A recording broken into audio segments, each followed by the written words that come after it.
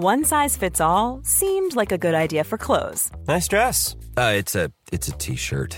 Until you tried it on. Same goes for your healthcare. That's why United Healthcare offers a variety of flexible, budget-friendly coverage for medical, vision, dental, and more. So whether you're between jobs, coming off a parent's plan, or even missed open enrollment, you can find the plan that fits you best. Find out more about United Healthcare coverage at uh1.com. That's uh1.com.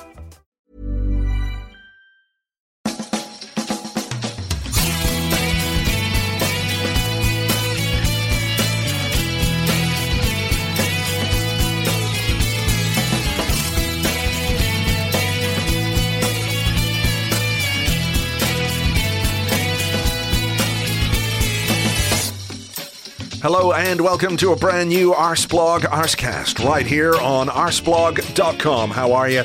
Hope you're well. Thank you very much indeed, as always, for being here. It's Friday. I know this particular episode is out a little bit later than normal, particularly during this summer when we've been pushing episodes out on a Thursday. But we did play a game last night, a 1-1 draw with FC Nuremberg. So we're going to chat about that and look at some of the other talking points from that. And afterwards, I'm going to chat to poorly drawn Arsenal, somebody whose work I'm sure you know. We're going to talk about how it all started, why it started, his very distinctive style, and lots more. So do please stick around for that. A little later in the show, I'll give you some information about some of the things that are happening on the US tour. I'm going to be in the US from next week. I'll be in New York, and I'll also be in Los Angeles. There are a few bits and pieces going on. So I'll give you some info on that if you're going to be around for those games against Manchester United and Barcelona. But with me now to talk about the game last night against FC Nuremberg from the Gooner Talk TV and Football London, it's Tom Canton. Hello, Tom. Hey, how you doing, mate? You well? I am all right. Football is back. I'm not going to say with a bang, but it is back, and we played FC Nuremberg last night. A 1-1 draw.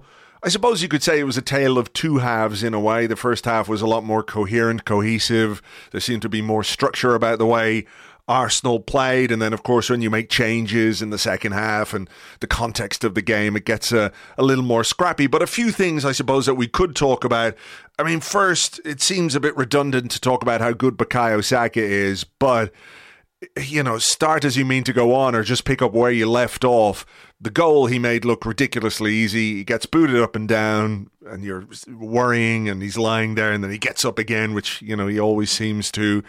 You know, on the back of a new contract and everything else, it really is exciting to think about what he's going to produce in this new season. Yeah, I mean, I struggle to believe many people have, you know, failed to miss football at times because it's a stressful sport and we love it for what it is. But Bukayo Saka really reminds you why you do love it. Is kind of the best way, I think, to describe him as a footballer. You know, we said pre-season didn't get back with a bang, but he tried as hard as he could to bring it back with one, with a fantastic strike. Something that I think, you know, has needed to become a bit more characteristic of his style. We always use the Arjen Robben comparison for a right winger that cuts in and then bangs one across a keeper or hits them near post.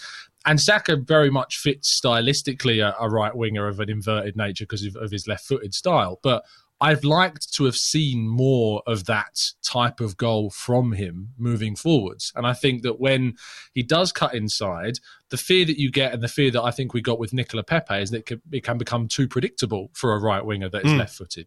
And I think that that style of goal that he scored against Manchester United, for instance, in a really high-profile game, and obviously to a lesser extent in yesterday's friendly, is something that I do want to see more from him. I want to see him beat players. I want to see him do that to a level where perhaps we're seeing him get 20-plus goals across all competitions, because of a world-class level, that's what a right winger is looking to try and get. You know, he was getting a really good tally in the Premier League last season. But I'd love to challenge him to see if he can get 20-plus across all comps next year. Yeah, I mean, the thing about Saka is as well that, you know, you make the comparison with Robben, and I think, you know, as distasteful as that might be, you know, he was a very effective player. You know, he scored plenty of goals against us for Bayern Munich and for Chelsea, so he's, you know, an annoyance that I don't really care to remember. But I suppose the difference that I would say between Saka and Robben is that Saka is a little more two-footed, or a lot more two-footed. Robben was like you knew what he was going to do, and I suppose his great quality was that even though you knew what he was going to do, you couldn't stop it, or it was difficult to stop. Saka, of course, can go outside as well. I think that measure of unpredictability might allow him to score a few more goals of the kind that you're talking about. Yeah, absolutely. I think it's a really good point. Those right-footed strikes high into the net that we saw against Leeds, that we saw for England in those friendlies at the end of the, well, not friendlies, but qualifiers during the season. They feel like friendlies to me. I can't get on board with qualifiers so much. It's a difficult one, but it's fantastic, obviously, strikes that he's able to pull off with his right foot. And I think that's probably what separated him so quickly from a record signing in Pepe, is that he was able to overtake him so quickly because of his technical ability, because of his unpredictability, and all of those aspects of his game are certainly leading the way. I think also that despite still being really young, he's becoming a leader in that team. He's becoming an example to other players. And whilst there's Reiss Nelson signing a brand new deal and, you know, suggesting that he wants to fight for his place, and that's great, you know, you see the chasm that is in front of him to try and overcome a player like Bukayo Saka to play on the right, or, you know, Martinelli, who wasn't obviously there yesterday, but again, another brilliant talent that he's got to overcome. And I'm so excited that we're now a club that are able to keep these guys. Yeah, for sure. You know, it was a pretty effective first half from Arsenal. I don't want to go into too much into the nuts and bolts of it, because it is just you know, at this point of pre-season, these are fitness exercises as much as anything else. Nevertheless, we saw in the absence of Alexander Zinchenko, who's picked up another injury, and we're not quite sure how long that's going to keep him out, Mikel Arteta went with Jakub Kiwior at left back, and Kiwior was playing in a very similar way to Zinchenko. He was inverting, he was coming into midfield. There's been a lot of speculation about Tierney, where he might go, where he might end up, what the future holds for him, and the discussion about how the team has evolved versus Tierney's skill set is one that's been had many times before. I know it's very early in pre-season, but does that maybe give us a little indication of what Mikel Arteta is thinking in terms of his left-back pecking order? Yeah, I think that what we've come to understand is that there's so much specificity about each role that Arteta wants from each position on the field. And Kiwior clearly provides more in his mind than what Tierney does. Now, it's very difficult, I feel, sometimes to talk about the dynamic of Tierney's place in the team compared to players like Kiwior and Zinchenko, because you very quickly start talking about a player who's very good in Tierney and yet still isn't an obvious starter for us, because stylistically, he just doesn't seem to fit exactly what Arteta wants. He tries, and he really has been trying to adapt his game to become more inverted, to play between Gabriel and Saliba at times and play closer to the defensive midfielder. But it's just not quite there for him, and he does find himself kind of skewing out to the left-hand side more frequently. On Kiwior, he certainly stood out for me in that first half, and in the game overall was one of the highlights. I think he's a really elegant player with his touches, how he brings the ball into feet, the one-touch pass that he can bring. There was a great one-touch to Trossard in the first half to set up a chance on the left-hand side. Yes, there was an error as well in which he gave the ball away in a really dangerous position, but I think in pre-season it's one of those moments where maybe we got a little bit too relaxed, and he lost his concentration somewhat there. But I am excited to see what he brings. I feel he's one of those signings that gets very quickly overlooked because he was brought in during a January window where it was a bit of a surprise. In a similar way to some ways that Ben White in the summer of 2021 was brought in when people were saying, well, Saliba's coming back. Why are we spending £50 million on Ben White? And even when Saliba's been brought back, Ben White has been, for me, in the last 2 years, one of the most underrated players in the squad, even though he's been really impressive. I think perhaps that we can look at Kiwior as a player that might end up being a bit overlooked, but prove really valuable, especially in a squad that's got a Champions League run coming, and especially when he plays in competition with someone like Zinchenko, who has his injury issues. Yeah, I mean, I'm curious to see what happens with this left side of our defence, because I do think when you consider the right, you've got Saliba, you've got Ben White, you've got Timber at some point. Probably about two seconds after we publish this podcast, we might have him. But I think that's a very carefully crafted trio of players, because White and Saliba can play centre-half. Timber, of course, can play centre-half because he's played a lot there with Ajax. But it feels to me anyway like he's been brought in as somebody who can operate, you know, on the right side to do what Ben White does, maybe do what Ben White does a little differently. On the left, we've got Gabriel, we've got Kiwior, so you've got those two guys as your left-sided centre-halves. You've got Zinchenko. If Tierney goes, are we maybe just a little bit light there? Or is somebody like Takahiro Tomiyasu the guy for both sides to give you the depth? Because we know he can play anywhere across that back line. Yeah, I think that if Tierney leaves, I'd be surprised if we signed somebody, to be honest, for that left-hand side. I think Tomiyasu, as you rightly point out, is a player that has successfully played there. You immediately look back to the game against Liverpool where he not locked down because Liverpool scored goals, but he severely restricted what both Nunez and Salah were doing on Liverpool's right that game, and I think stood out as a potential man of the match candidate for that fixture. So I think Tomiyasu, Kivior and Zinchenko offer plenty of depth on that side. We've also got a really exciting young talent in Lino Souza coming through who can play inverted also. So he's a player that certainly I think people need to be aware of and watch out for. We signed him, again as a 16, 17-year-old from West Brom in that January window where I think Austin Trusty came in as well, but nothing else happened and it was a chaotic mess. But I think that Souza will potentially be something that's an excitement for the future. I've kind of looked at the right-hand side and thought, even though, yes, we have White and Tomiyasu and Timber, eventually, I still see scope there for something different because that left-hand side, if you have Tomiyasu and Kivior, it seems that Arteta's wanting to balance things out by having an inverted option maybe in Timber, who, to be fair, played exclusively in the Eredivisie last season at right-sided centre-back. He didn't play right-back. He played right-sided centre-back. And yes, I know he can and has played at right-back and did, I think, in his most recent fixture for the Netherlands.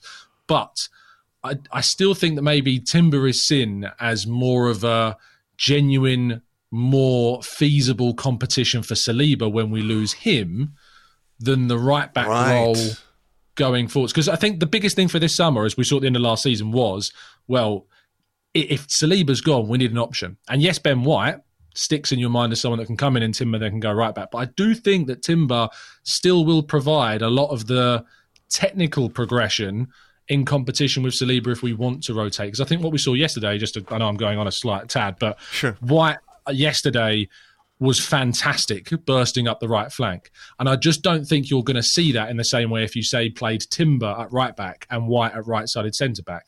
I think that White has developed into a far more adept right-sided fullback than what Timber might be able to give you. That's so interesting. It really is because, what Timber does, internally and has done for Ajax with his passing and his ball progression is amazing, and people will be able to hear a bit more about that when the signing is eventually announced. Myself and Phil Costa have done a good profile podcast on him, which highlights those things. So it's whether or not he can translate that sort of movement and that sort of passing ability on the outside as much as the inside, which is where he's played. But I do think it is a very strong trio of players for that right-hand side, whichever combination that Mikel Arteta picks.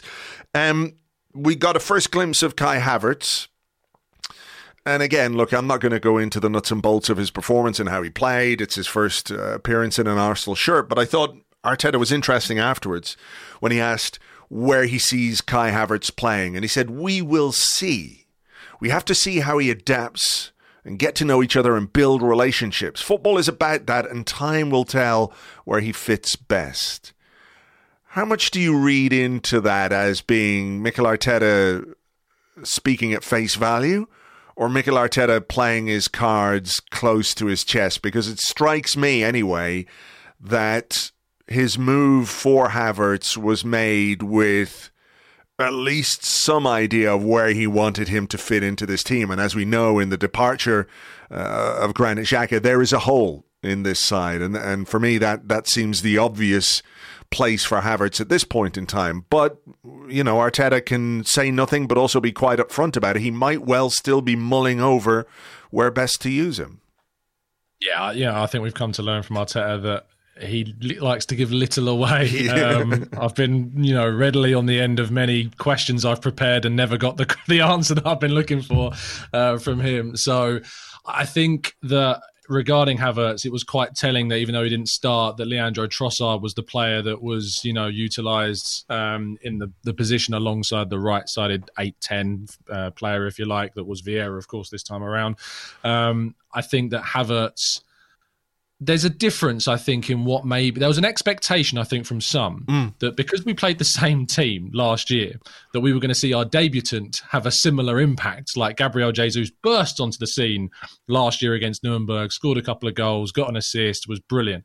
But the difference between the two is massively stark, because Jesus was coming off the back of a league-winning season, playing under a manager that has a lot of similar characteristics, philosophy and style-wise to Arteta, coming into a team where he immediately starts and stands out, and his position is pretty much, assured into what he's going to do. Havertz is the complete opposite of that. He's been playing to an extent disappointingly, even though he stood out statistically as one of Chelsea's best players last season, but Chelsea were really poor last season, from a club and a system where he's just not simply fit his best styles and traits that he had at Bayer Leverkusen. And going into a team at Arsenal where, as we just discussed there, although it might seem a little obvious that he's going to replace Xhaka, you can't replace Xhaka with Havertz. They're not the same player. You can put them in the same position and expect them to do different things, but he's not going to do what Xhaka did, because Xhaka's his own style. That's what I get a little bit frustrated with, the whole Havertz is going to play, quote-unquote, the Xhaka role. The Xhaka role is Xhaka. The Havertz role is going to be Havertz, and we're going to see different things from those players. But I do think an expectation that we'd see an immediate impact like we did with Jesus is perhaps not taking into context what has happened to him prior to this move. Yeah, that's a fair point. That is a fair point. It will be fascinating to see how he settles in, and if Arteta can get out of him what he did at Bayer Leverkusen, which made him a very, very exciting prospect in European football at that time. Couple of quick things on strikers. Gabriel Jesus, lovely movement, missed a very good chance. Flo Balogun got on and didn't play as centre forward per se, but popped up in really interesting areas. His movement was very good. Hit the post with one, put one wide right at the death. And Arteta has said he's going to stay with us for the moment. We'll see what happens. I mean, my understanding is that there is a desire to assess him on this tour, in this preseason rather, and obviously the Tour of America, where he's going to be a bit of a star because of his commitment to the US men's national team now. It's if preseason tours are about fitness and about tactics, they're also a little bit about marketing and a bit about expanding your fan base, and having the US star striker in your squad is going to be useful for that. But they want to look at him. They want to see what he can do. He scored a lot of goals last season in France. I guess he will be disappointed that he didn't score one of those two chances yesterday. Nevertheless, the movement was really sharp. I think you have to look at that maybe at this point in preseason as maybe the thing that you can pin your hat to, and the finishing will come a bit later. Yeah, I agree. I think that it's interesting. I talked about this on TGT, about the idea that if Nketiah had missed those two chances, how the dynamic of the discussion might have been different. That's true. About those two opportunities, because the first one is a tight angle, but absolutely in a really good season of form, you'd back him to score that. The second one, I'd put my house on him scoring. So it's disappointing they weren't scored, but I think obviously you look at and take the positives in pre-season. As you point out, the movement was, deliciously adept to that of a number 9 that you'd love to see playing in behind passes from Saka and Ødegaard and Martinelli, and see what that could do. Nketiah is very much, I think we can agree, a 6-yard box type striker. You get the balls into those areas and, you back into score. But having the movement of Balogun and the confidence and the arrogance, and I think arrogance is a really good trait for a striker to obviously have, that they can back themselves. Thierry Henry was one of the most arrogant players, as we know, and succeeded massively because of that. And I think that from the perspective of what now happens, I think the US tour is great. I think it's an opportunity to feel loved in an Arsenal shirt, which is really important as well, because you feel, needs to have his mind made up about the opportunity that this season brings. Is it going to be a season that he feels could be a risk of wasting in his development if he doesn't get enough minutes? Or is it a season which could be the defining moment of a career, which I think it genuinely could be if he decided to stay? Because if he decides to stay and gets time and starts to score, what we know from Mikel Arteta is that he will give you those opportunities. If you deliver, he will give you that chance. We've known that from players like Granit Xhaka turning his career around. We know that from players like Tomiyasu being used successively in fixtures after playing really well. We have learned that Arteta likes to use succession of fixtures and form to back players. And so if, say, Gabriel Jesus is having a poor couple of games and Balogun was to come in and score, he's going to get those opportunities again. The problem that I think exists still, and we've mentioned his name already, is Eddie Nketiah. And I was a bit disappointed about you. I was disappointed that Balogun didn't actually start the second half and came on. Did it feel to you in any way that, like, Arteta's really giving the rope to Nketiah after finishing that first half and giving him that second half start as well? And maybe I looked at that as maybe a missed chance to show Balogun that I see you and Nketiah kind of as opportunities in equal measure. Maybe. I think, I wouldn't be surprised if there was an element of testing Balogun and testing his attitude and testing his character when he makes decisions like that. That, okay, we know Eddie is probably the more established player, but, I've said this before, I think we have... It's such an interesting situation because two players are repped by the same agent. You mentioned what would the reaction be like if Eddie had missed those two chances as opposed to Balogun. I think that's a fair thing to say, but I guess the counterpoint of that is that we've seen Eddie. We've seen quite a lot of Eddie over the last 18 months, and we haven't really seen a lot of Balogun in an Arsenal shirt anyway, because, look, he was on loan at Middlesbrough, he was on loan in France, and that's partly why. So he's the fresh new thing, but it's one of those where, you could make a good point or a good case for him to stay, as I think you have. If you stay, if you score goals, you'll get chances. He's grown up at the club, and we've seen players like Saka, like Nelson, like Smith Rowe, like Eddie, come through. Reiss Nelson talking about how he just didn't want to leave Arsenal, even though he knew his playing time was going to be limited because of who he's competing against. He didn't want to leave Arsenal at this point in time because things are so good and so exciting. So if you can tap into that with Balogun, then, you have a good chance. But the other side of it is that if he does stay and if he doesn't really play as much, if he doesn't score as many goals, you have a player with a year left on his contract who you're now going to have a real challenge to convince to stay, and whose market value, wherever it is right now, is going to be lower again. So this is the sort of risk in the decision-making that Arsenal have to weigh up, I guess. And that's probably why I feel over the course of this preseason, they're going to not annoy him, but maybe just try and test him a little bit and see what is his reaction to a disappointment, even if it is just a preseason game. Does he knuckle down? Does he work harder? Does he, try even more in training? All those kinds of things. I feel like that could be part of the dynamic of this summer. Yeah, I think that's absolutely fair. Perhaps not something I'd even considered, the idea of, poking a player a little bit and just seeing how they react. And we want to see a reaction from Balogun. We want to see a reaction from him to show that there was always the idea that Ethan Nwaneri was another player we may talk about, but there was a feeling so much in the way that story about his future was reported that it almost felt like an inevitability that he was going to go to Chelsea or City. And it almost feels like the way in which we've learned from the side of the story of Balogun is it feels, in a sense, and almost, again, an inevitability that he'll move on. Like it did, ironically, when he signed his last contract. It felt like he was going to move on.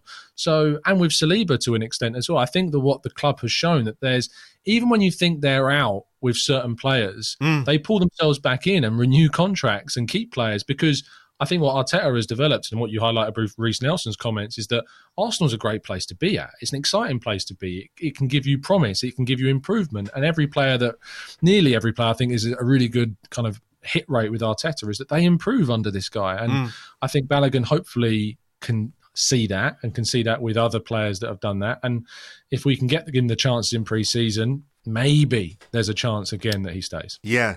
You mentioned Ethan Nwaneri and the other scholarship, Miles Lewis-Skelly, who came on, and both of them had moments. Lewis-Skelly providing a brilliant pass for Balogun for that chance, and some silky skills from Nwaneri.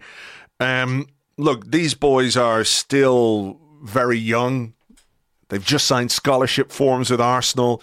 This will be amazing for them to be on the preseason tour, to train with the first team, to see what the level is like, to see what you've got to do to get to this level and stay at this level. I think part of that progression is just so exciting from their perspective. I don't realistically see them playing a lot of football for Arsenal next season, but I do wonder if we're returning to the days of when the Carabao Cup or the League Cup was markedly different from the first team. So, we were playing Premier League football, Champions League football under Arsene Wenger, and then you'd look at the team for the Carabao Cup and go, who are those guys? Who are these kids coming through? And it feels like that might be their chance for this season, that, we are going to have to compete across all fronts, and we are going to have to manage our squad. And giving these guys some time in the Carabao Cup, depending on the draw, of course, it all depends who you get. If you're up against Man City, maybe it's just not possible to do it. But I wonder if that's their goal or their ambition this season. That might be where they can come in and make their debuts, their official debut. Well, Nwaneri has obviously made his already, youngest player of all time in the top 5 European leagues. But I'm curious to see how that goes this season in the Carabao Cup. Yeah, we have been screwed over by by our domestic cup draws, haven't we? I mean, yes, we got Oxford last season, but then it was Man City in the 4th round. We had Brighton in the Carabao Cup as well, who beat us because we rotated, and they're a very good team that didn't really rotate, and they rightfully went through in that game. No matter how much emphasis maybe Arteta's putting on the League Cup is a different conversation. But yeah, I agree. I think that those tournaments, if you are given a favourable draw, is chances to see players, Nwaneri and Miles Lewis-Skelly play. What I would say is, players like Bukayo Saka didn't go on loan. Cesc Fabregas famously, straight into the team at 16 years of age as well. You can be good enough at 16 in this world of football to play at a senior level for a very, very good team. It's mad to think that, in the 27-28 season, Nwaneri will be 20 still. That's a scary Christ, thought. It's making me feel old. But that's the reality of what Arsenal, in a way, are producing at Hale End these days. We are incredibly... I don't know if they've got some kind of machine that just kind of clones DNA of talented footballers, but what they're producing... Don't tell them. What they're producing is just unbelievable, really. I love the fact that, as I mentioned, the reporting around Nwaneri's future led to him staying at Arsenal, and then what we heard was that he never really considered leaving because he loves Arsenal. That this place is showing that there is pathways and there is opportunity to be had, and that Nwaneri was given that chance against Brentford last season, which so many people, especially in the media, described as a bit of a publicity stunt. Sure, there might be some of aspects. I think maybe it's slightly naive to think that there wasn't.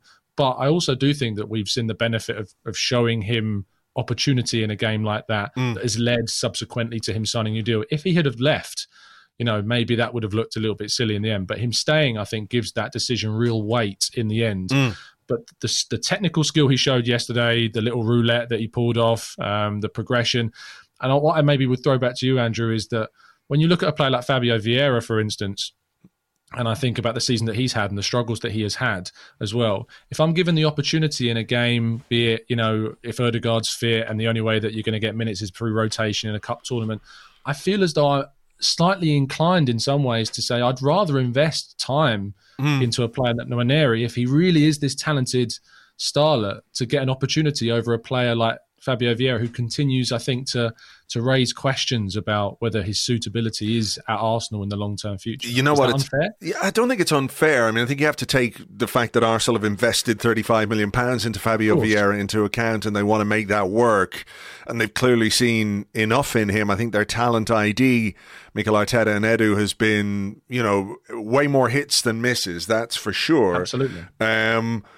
But what strikes me looking at the three players, and it's kind of mad to say it about two 16-year-olds and a guy who's much older. How old is Fabio Vieira? 22? 22. Like, who looks more physically able to play in the Premier League? Yeah. And it's not Fabio Vieira. But I do think this will be a big summer or a big season for him. He has to make a step forward. We'll wait and see what happens there. Just a couple of quick things to finish.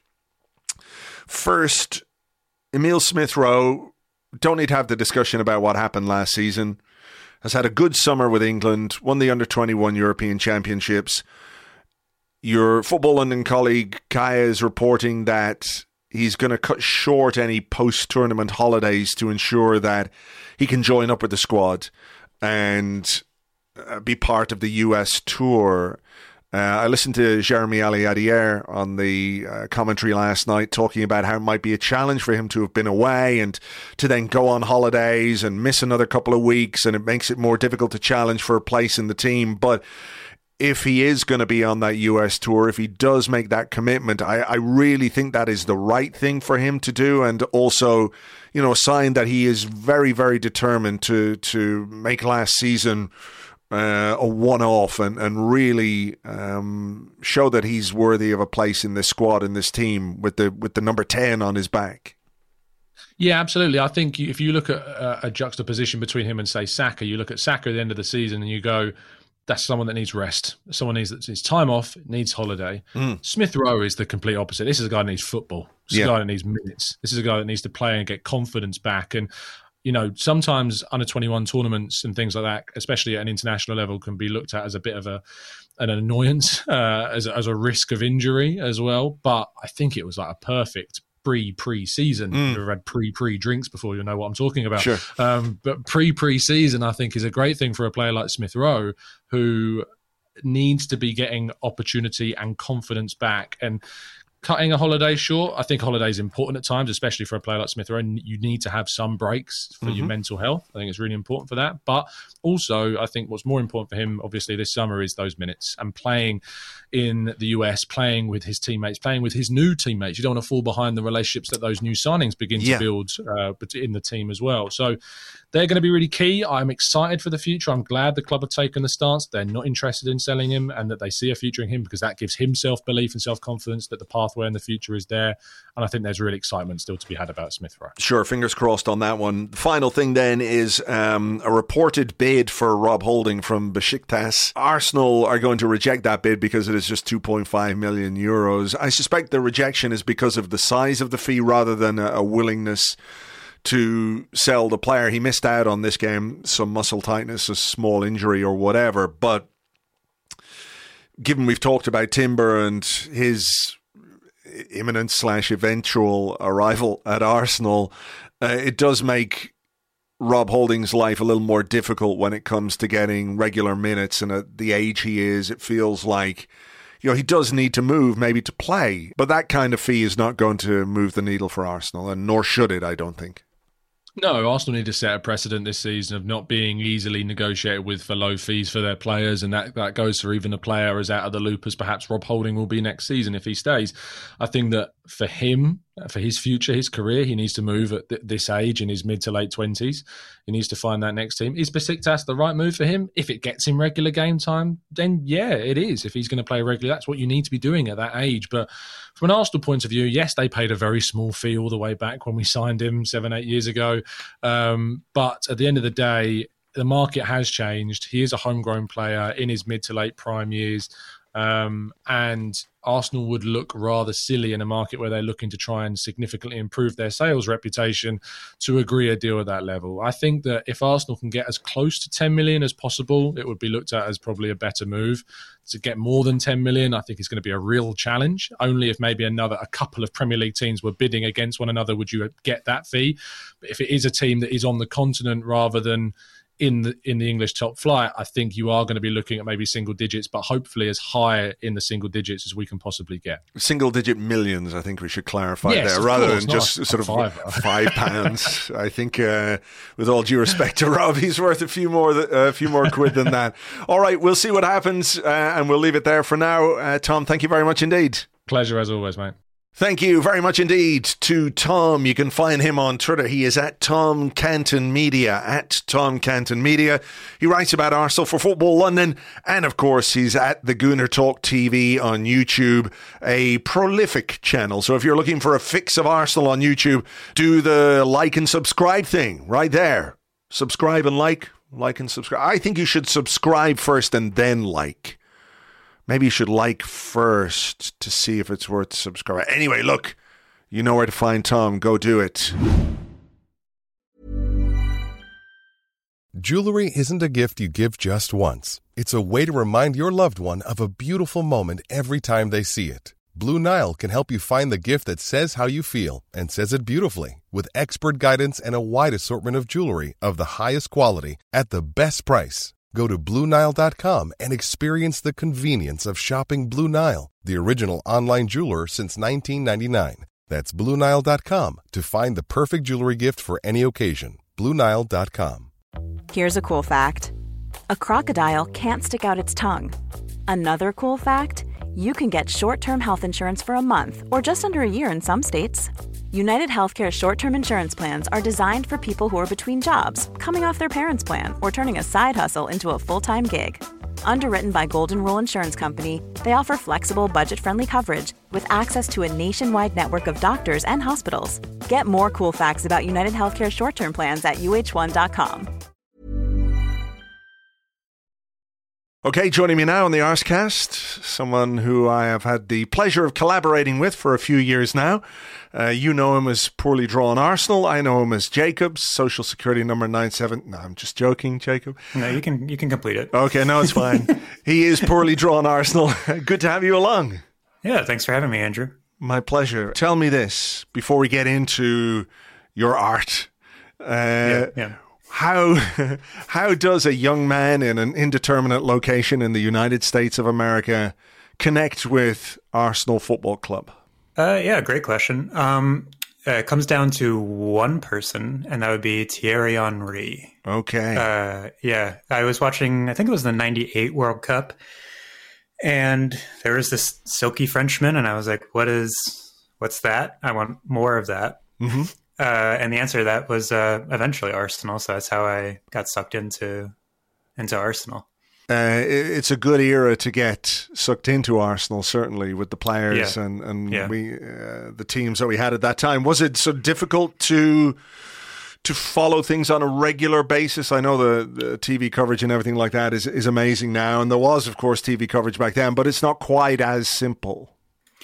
Yeah, I would say there were other means on the internet to watch things, like maybe streams of some kind that have some legality, or maybe not. So yeah, I was, let's just say I was a pirate on the seas for a few years there. And I'm no longer, thanks to the wonderful coverage that America has for games now. So you don't have to sail the seven seas to find your I do not. So your Arsenal fix.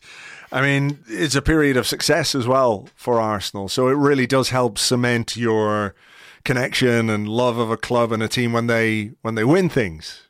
Yeah, I mean, that definitely helps. Yeah, it was just it was a good time to get into it, and also I don't know, just it was a good time to get into it, and made, I guess, what we call the banter years kind of worth it for having gone through that little bit of it. So yeah, you can always fall back on those successes. You know that the cycle's going to come around again. Yeah, it'll eventually come around, as it seemingly is now. So yes, here we are. Hopefully, we'll continue that trajectory. And, please, yeah, the young pirates of this generation can connect with Arsenal the way you did. But look, you do amazing, funny art based around Arsenal. Is drawing and doodling something that you always did? Is that something you've always been interested in doing? Is it something you took up a bit later in life? It's definitely something that I enjoyed as a wee one. Did a lot of art classes and things like that as a child. And took art classes at like the art museum that we have here in Philadelphia. I'm a Philadelphian. So I did a bunch of that, and then I kind of lost interest in art for years. I think, when you're a teenager, things become uncool, and I feel like art kind of falls in that category sometimes, especially in the early 2000s, where you're just kind of like, oh, I don't want to do anything that isn't along with the group mind. Sure. So yeah, kind of fell out of it for a bit, and then came back into it when I started up Poorly Drawn Arsenal. So, I mean, was that a case of saying, okay, this is an idea I've had, I'm just going to try it, see how it goes? I think with most things like this, I can say the same of Arsblog, and I suppose I'm not going to speak for you, but I know when I started Arsblog, I had no idea that it was going to go the way that it was going to go, or it would become what it was going to become. I mean, is that the case with Poorly Drawn Arsenal? Yeah, absolutely. So I had been I kind of hate the word creator, but I had been in like the Arsenal creator space before that, like helping out this small blog called Worldwide Gooners for a bit. And then that kind of fell apart because everyone went their own separate ways. So I decided to part of the idea was to create my own thing, which was Poorly Drawn Arsenal. But then there was also another aspect of it, which was I was struggling at the time with anxiety and depression and things like that. And I needed a daily activity to just do something every day, just to give myself a task, just to focus my energy on something. And that became specifically drawing Arsenal every day for a year straight. And so it was just a personal project to kind of help with my anxiety and depression that I was dealing with. And because at the time I was waking up to a panic attack every morning for about a month straight, which I do not recommend doing that. So it just gave me, spread those puppies out over a lifetime. Don't fit them all in 1 month. So yeah, it just started as a project to kind of focus myself in the morning to do something.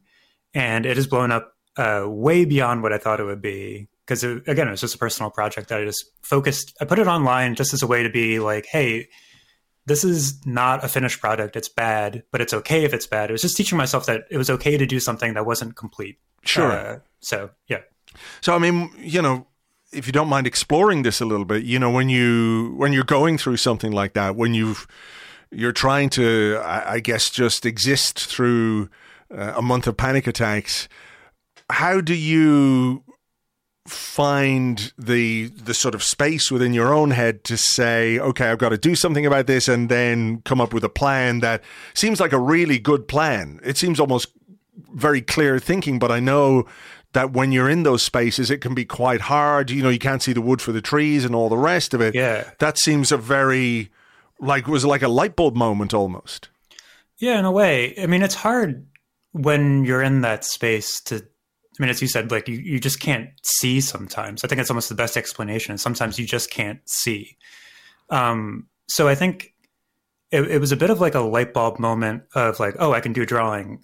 But I also think when you're in those spaces, there's this moment where it clicks for you where you're just like, I just don't want to feel like this anymore. And there becomes this moment where you're like, I have to do something to get better. And for me, it was like, I need an activity. I just need to do something just to kind of regulate my mind for a bit of like, this is what I do every morning instead of having a panic attack. So that was the kind of the thought process there. It ended up being a really good idea, but at the time it just seemed like a really small thing of just like, all right, I'm going to draw and I like Arsenal. So I'll just combine the two. I mean, yeah, that's it. I mean, you could have drawn anything and everything, I suppose. But, when you think about football and when you think about, again, just sort of coming back, I remember when I was starting Arsblog, and it was really a way for me to teach myself web design. That was the thinking behind it. It was like, well, if I start a website, I need, if I can update, I can practice. What is there that I know where a lot of shit goes on? And it's like, well, football. I could do a football site. And then it narrowed down very quickly into an Arsenal site because, like, I hate the rest of the teams, but I love Arsenal. So, you can but, you think about it. I remember thinking about it. Well, there's always something. There's a match, or there's a story, or there's an injury, or there's a transfer, or there's a scandal, or there's a stadium, or whatever it is.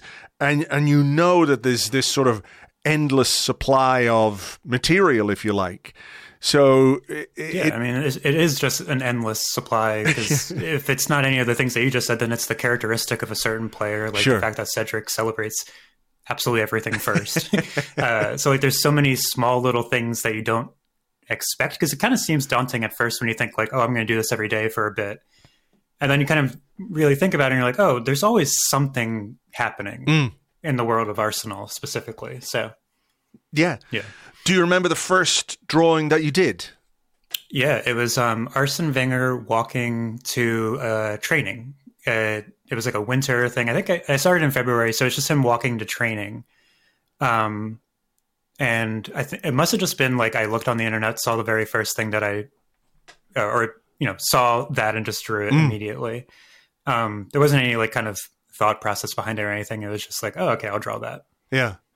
The first time I think I became aware of what you did was I posted a picture of myself and Robert Pires. Yeah.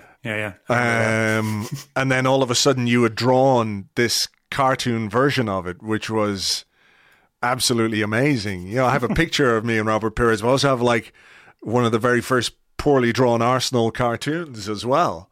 I think you must definitely have one of the first of that. Yeah. Because it was pretty early on that I noticed that, and I was like, this seems fun. I'll just draw this. Yeah, I'll just draw this. Which is a lot of my thinking is just like following the fun of just like, this seems fun. I'll do that.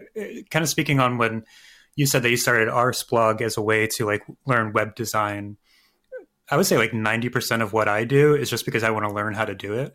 Like I started learning animation because I was just like, this seems interesting. I want to learn how to do it. Yeah. It wasn't a conscious like decision from like a business plan or anything like that. Sure. Yeah. If you think that there's a business plan attached to Poorly Drawn Arsenal, it is as erratic as you think it is. But yeah, I started learning animation just because I was like, this would seem like a very fun thing to do, and I want to learn how this works. Yeah. So yeah. Tell me about the style then, because it's very distinctive in its simplicity. I mean, I guess in some ways that makes it easier. If you're going to do a drawing a day, you don't want to be doing like very complicated etchings and pencil work and all the rest of it. But, and I don't know if that's within your capability or not. Every artist has their own style or whatever it is. Spoiler, it is not. It is very much not. Okay. Just in case, I didn't know if you were holding back on us. You were just going to release like No, what you see is what you get. I am at factory settings here. Poorly drawn Sistine Chapel is to come at some point, I think. But so that's it. That's just your style. There were inspirations, though. Like when I grew up, I was reading a lot of. I loved comics as a kid. I like newspaper comics. Sure. Specifically. So there's I watched or read rather a lot of Peanuts. Yes. So like Charles Schultz is a lot. I think you can see the eyes are in there. So. And his noses are kind of the same. Yeah. Another big one I really liked that I actually might. I have a copy there. Is Calvin and Hobbes. Yes. Was a big one, and I think you see a lot of that in there as well. Yeah. There's also one, I don't know if it's overseas at all, but Foxtrot kind of has a similar vibe of that as far as the hands go, being kind of simplistic little things. Yeah. So those were the big things I was, reading as a kid. And I think there's pretty much a direct reflection of that in the style that I do. Sure. I mean, Calvin and Hobbes, I love all the books. We didn't get Foxtrot. Yeah, fantastic. No, just amazing. Yeah, I mean the surreal nature of that. I have a big favorite as well is Bloom County. I don't know if you know that one. Yeah. I read that. That one was a little over my head as a kid. Yeah, it was quite political and what have you in its weirdness. It was one of those that I pretended that I read and like understood to be like, oh, look, I read this. Like I know what's happening. When I really had no idea what was happening. Yeah, I tell you the one that used to be like that for me a bit was Doonesbury. Oh yeah, that was another one too. I was like, I have no idea what's happening in this, but all the parents seem to be reading this, so I also read it. Yes, it was always in the back of the Irish Times that my dad got. Read it, go, yeah, that's very funny. What is that? Did you? I mean, what was I going to ask you? The next thing I was going to ask you was, and this might be a bit like asking a magician to reveal their secrets, right?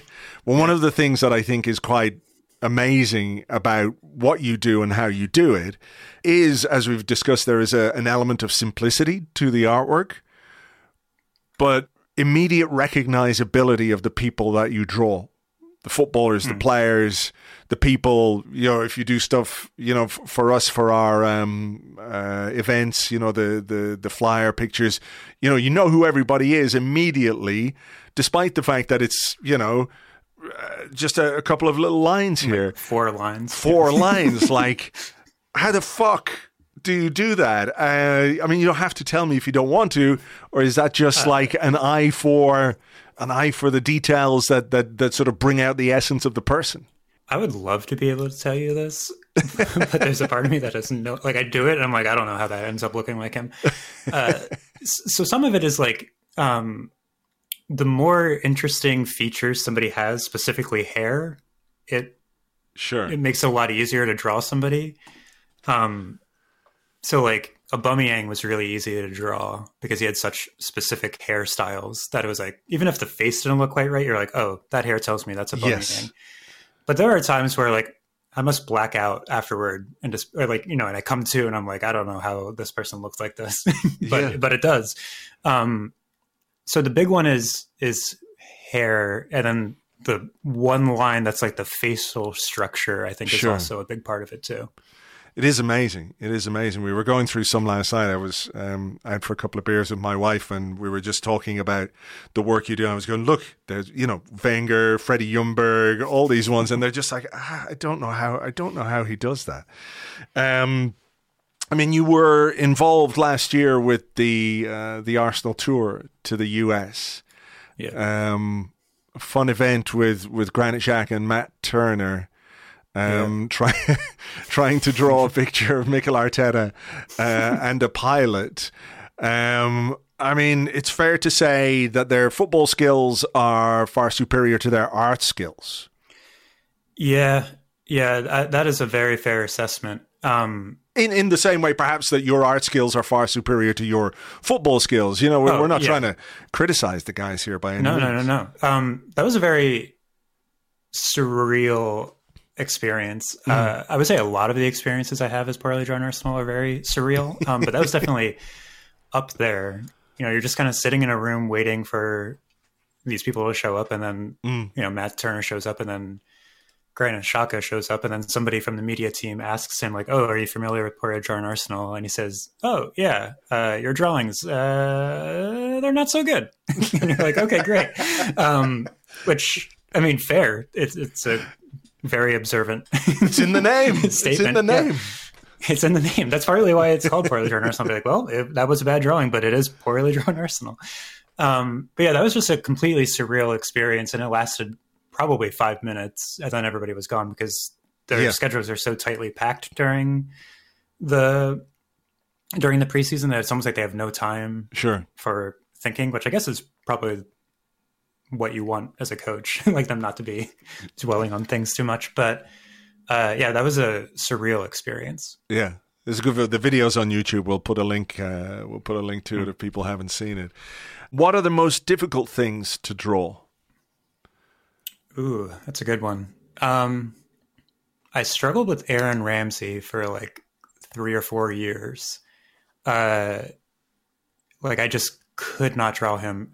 I think partly if somebody it doesn't have distinct features or kind of looks like everybody else, that is really hard to draw. Rob Holding is also, maybe it's just blonde people. Maybe I just struggle with blonde people, but Rob Holding is also really hard to draw. Maybe not now because he's got so much hair. Yeah, I mean, the longer the hair, the better. You should just draw him with like a mane, like He-Man or something. Yeah, there's a part of me that really just wants to like draw him exactly like that. I just like increasingly draw his hair longer than it actually is and see if people catch on to it. And by the end, he's like the what is that? The Thing, or is it It? The one that has the hair all the way down. Yeah, Cousin It. I think. Which one is the hand? Yeah, the hand is Thing, isn't it? And Cousin It is the hair. Or it's reversed, but you get it. Cousin It. Those two. It's Cousin It, yeah, with the hair.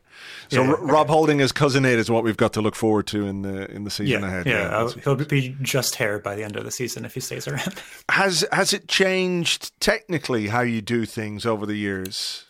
Yeah, some small things like I switched programs. I went from Autodesk, forget the full sketchbook, Autodesk Sketchbook, to Procreate, and now I use Adobe Illustrator. So that has changed. But also used to do it there was a period of my time where I was just doing it on my phone. And I got terrible hand cramps doing that. Don't recommend that. Right. But now then there was an iPad mini for a bit, and now I have an iPad Pro. So these small technical things throughout the experience has happened. But nothing huge. Like now I try to do it because I've been fortunate enough to do projects with large publications where they want things in, in things that you can print out in very large formats. Sure. So I try to work in vector now, so that's why I use Adobe Illustrator. So that way things can be blown up to ridiculously large portions if they need them. So. Yeah. So, I mean, is it a case that you're drawing on the iPad itself? Yeah. So I draw on the iPad. Like yeah. And then sometimes I bring it to the computer if it needs animation, because it's a lot easier to do it on like my Mac for that. But pretty much everything just operates off of just the iPad. Do you have any major plans for what you're going to do, or is this just something that you're going to keep doing the way you're doing it, and like shit seems to happen? I know you've done a book with Dave Seeger. We do our thing on the Patreon, which is one of my favorite things in the world to do, is the poorly drawn month.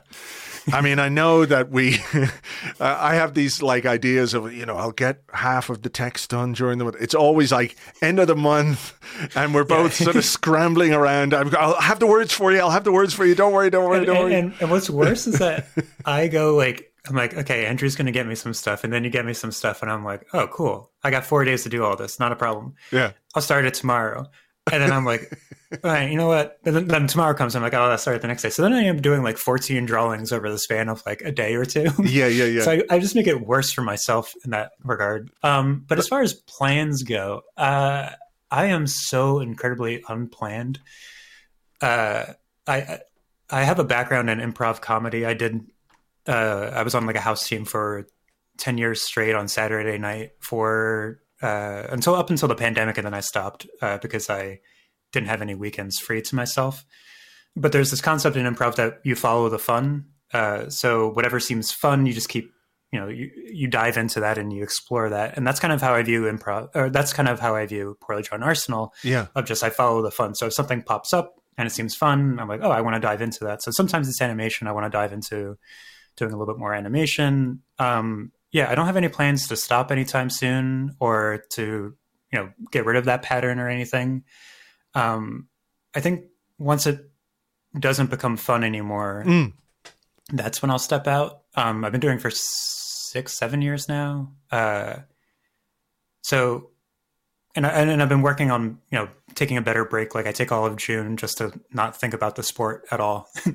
Lucky you. Yeah. I've moved away from doing the daily drawings because I realized that was a bit much. So props to you for something. I don't know what else to do. That's the problem. Yeah. But I mean, it's all I know. It did its job for you, though. No, it did what you wanted it to do, I guess. Yeah, I mean, Poorly Drawn Arsenal has grown beyond what I expected. I expected a project again to just give focus to my anxieties and depression that I was dealing with. And I've now sorted that out. It's something that I obviously still live with, but it's something that I am in control of now. And it's not driving the car of my life. I'm now driving it. It's sometimes a passenger that I can be like, okay, this is your stop, get out. But so Poorly Drawn Arsenal helped me get to that place, along with, things like therapy and, exercise, all that incidentals like therapy and exercise. I mean, small things like therapy and maybe medicine, stuff like that. It's mostly the drawing, though, don't but it's all Poorly Drawn Arsenal. No, but Poorly Drawn. So I got out of it what I wanted out of Poorly Drawn Arsenal. Now it's become this thing that's just fun, and I also at points try to talk about the journey of it, like anxiety and things like that, because while I've gotten out of it what I want, for somebody else, if they hear that somebody was struggling with anxiety or things like that, if they hear that somebody is in the place that they are in or don't realize that they're in, and that somebody has gotten out of it, then that makes this whole thing completely worth it. If somebody has gone like, oh, there is a way out of this in the way that I am right now. Well, that's amazing. It's, it's incredible to start something and for it to go somewhere you don't expect, and for it to provide your life with, I don't know, benefit sounds like the wrong word, but for it to sort of just fun. I mean, it's become more fun over the last couple of years because, there is a direct correlation between the amount of fun that I have and the amount of fun Arsenal is. Of course. Of course. So there was, maybe 1 or 2 years there that it was a real drag to figure out what to draw. Yeah. But it just brings a lot of fun to my life and a lot of just happiness, I guess. That's how I try to approach it. It's just with happiness. So. Can't ask for more than that, really. No. So, Well, let me just finally ask you, I know we're still mid-July. Preseason is, about to kick off. Arsenal are heading towards the United States. What are you looking forward to for the season ahead? What would be if I could ask you to draw one thing at the end of May, what would that be? Ooh, okay. One thing at the end of May. Okay, so it's Bukayo Saka, shirtless, not on a unicorn, because we've all seen that, but he's on the Premier League trophy, and he's like riding it, jumping into a pool. And yeah, so obviously that means that we've done something fantastic, Sure. won something great. But yeah, that would be nice. That would be I don't know good. why he's shirtless in that point, but he's just he's on the trophy. Well, he's shirtless in the other picture as he's driving that's the fair. unicorn. Yeah. So maybe shirtless Bukayo Saka riding Cousin It, holding the Premier League trophy, diving into a pool, Yeah. something. Or the other possible thing is, I've said this for the last few years, but I feel like we're really close to a manager celebrating a goal so much that they take their shirt off.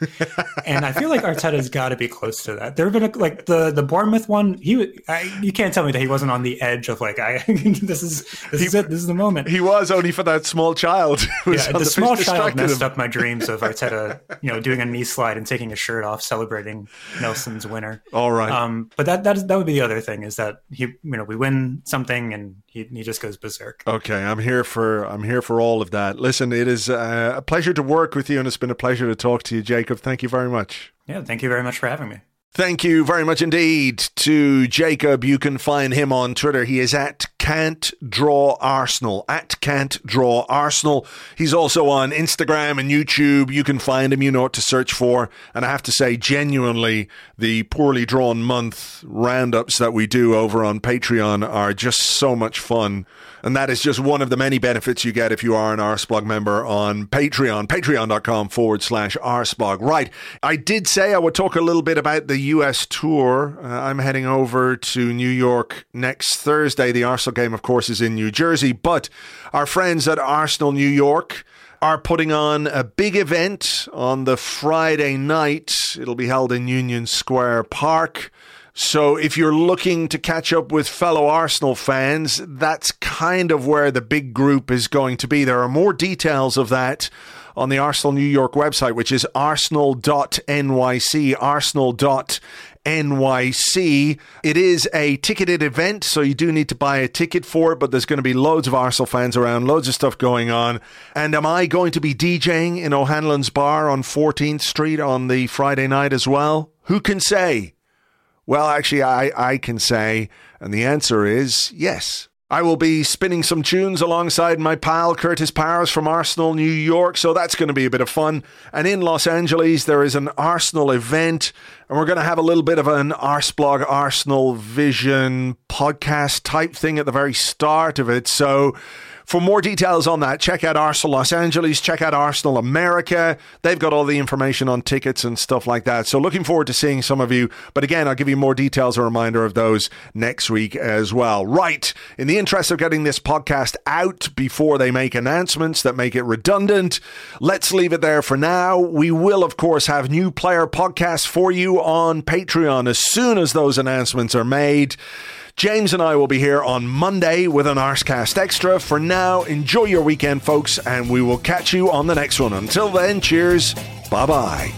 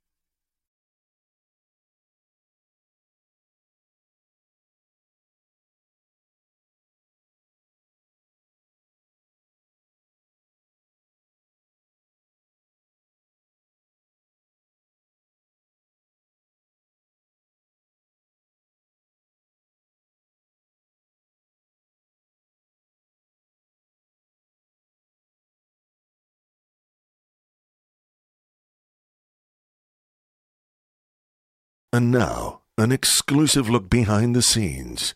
A day in the life of the Arsenal transfer announcement team.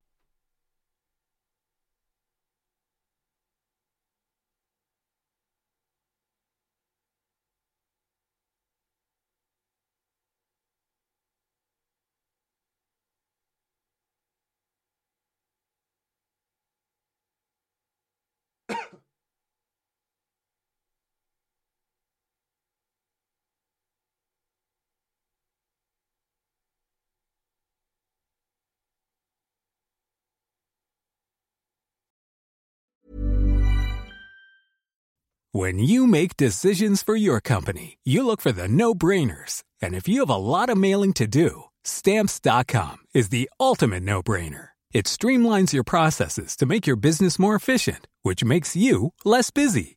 Mail checks, invoices, legal documents, and everything you need to keep your business running with Stamps.com.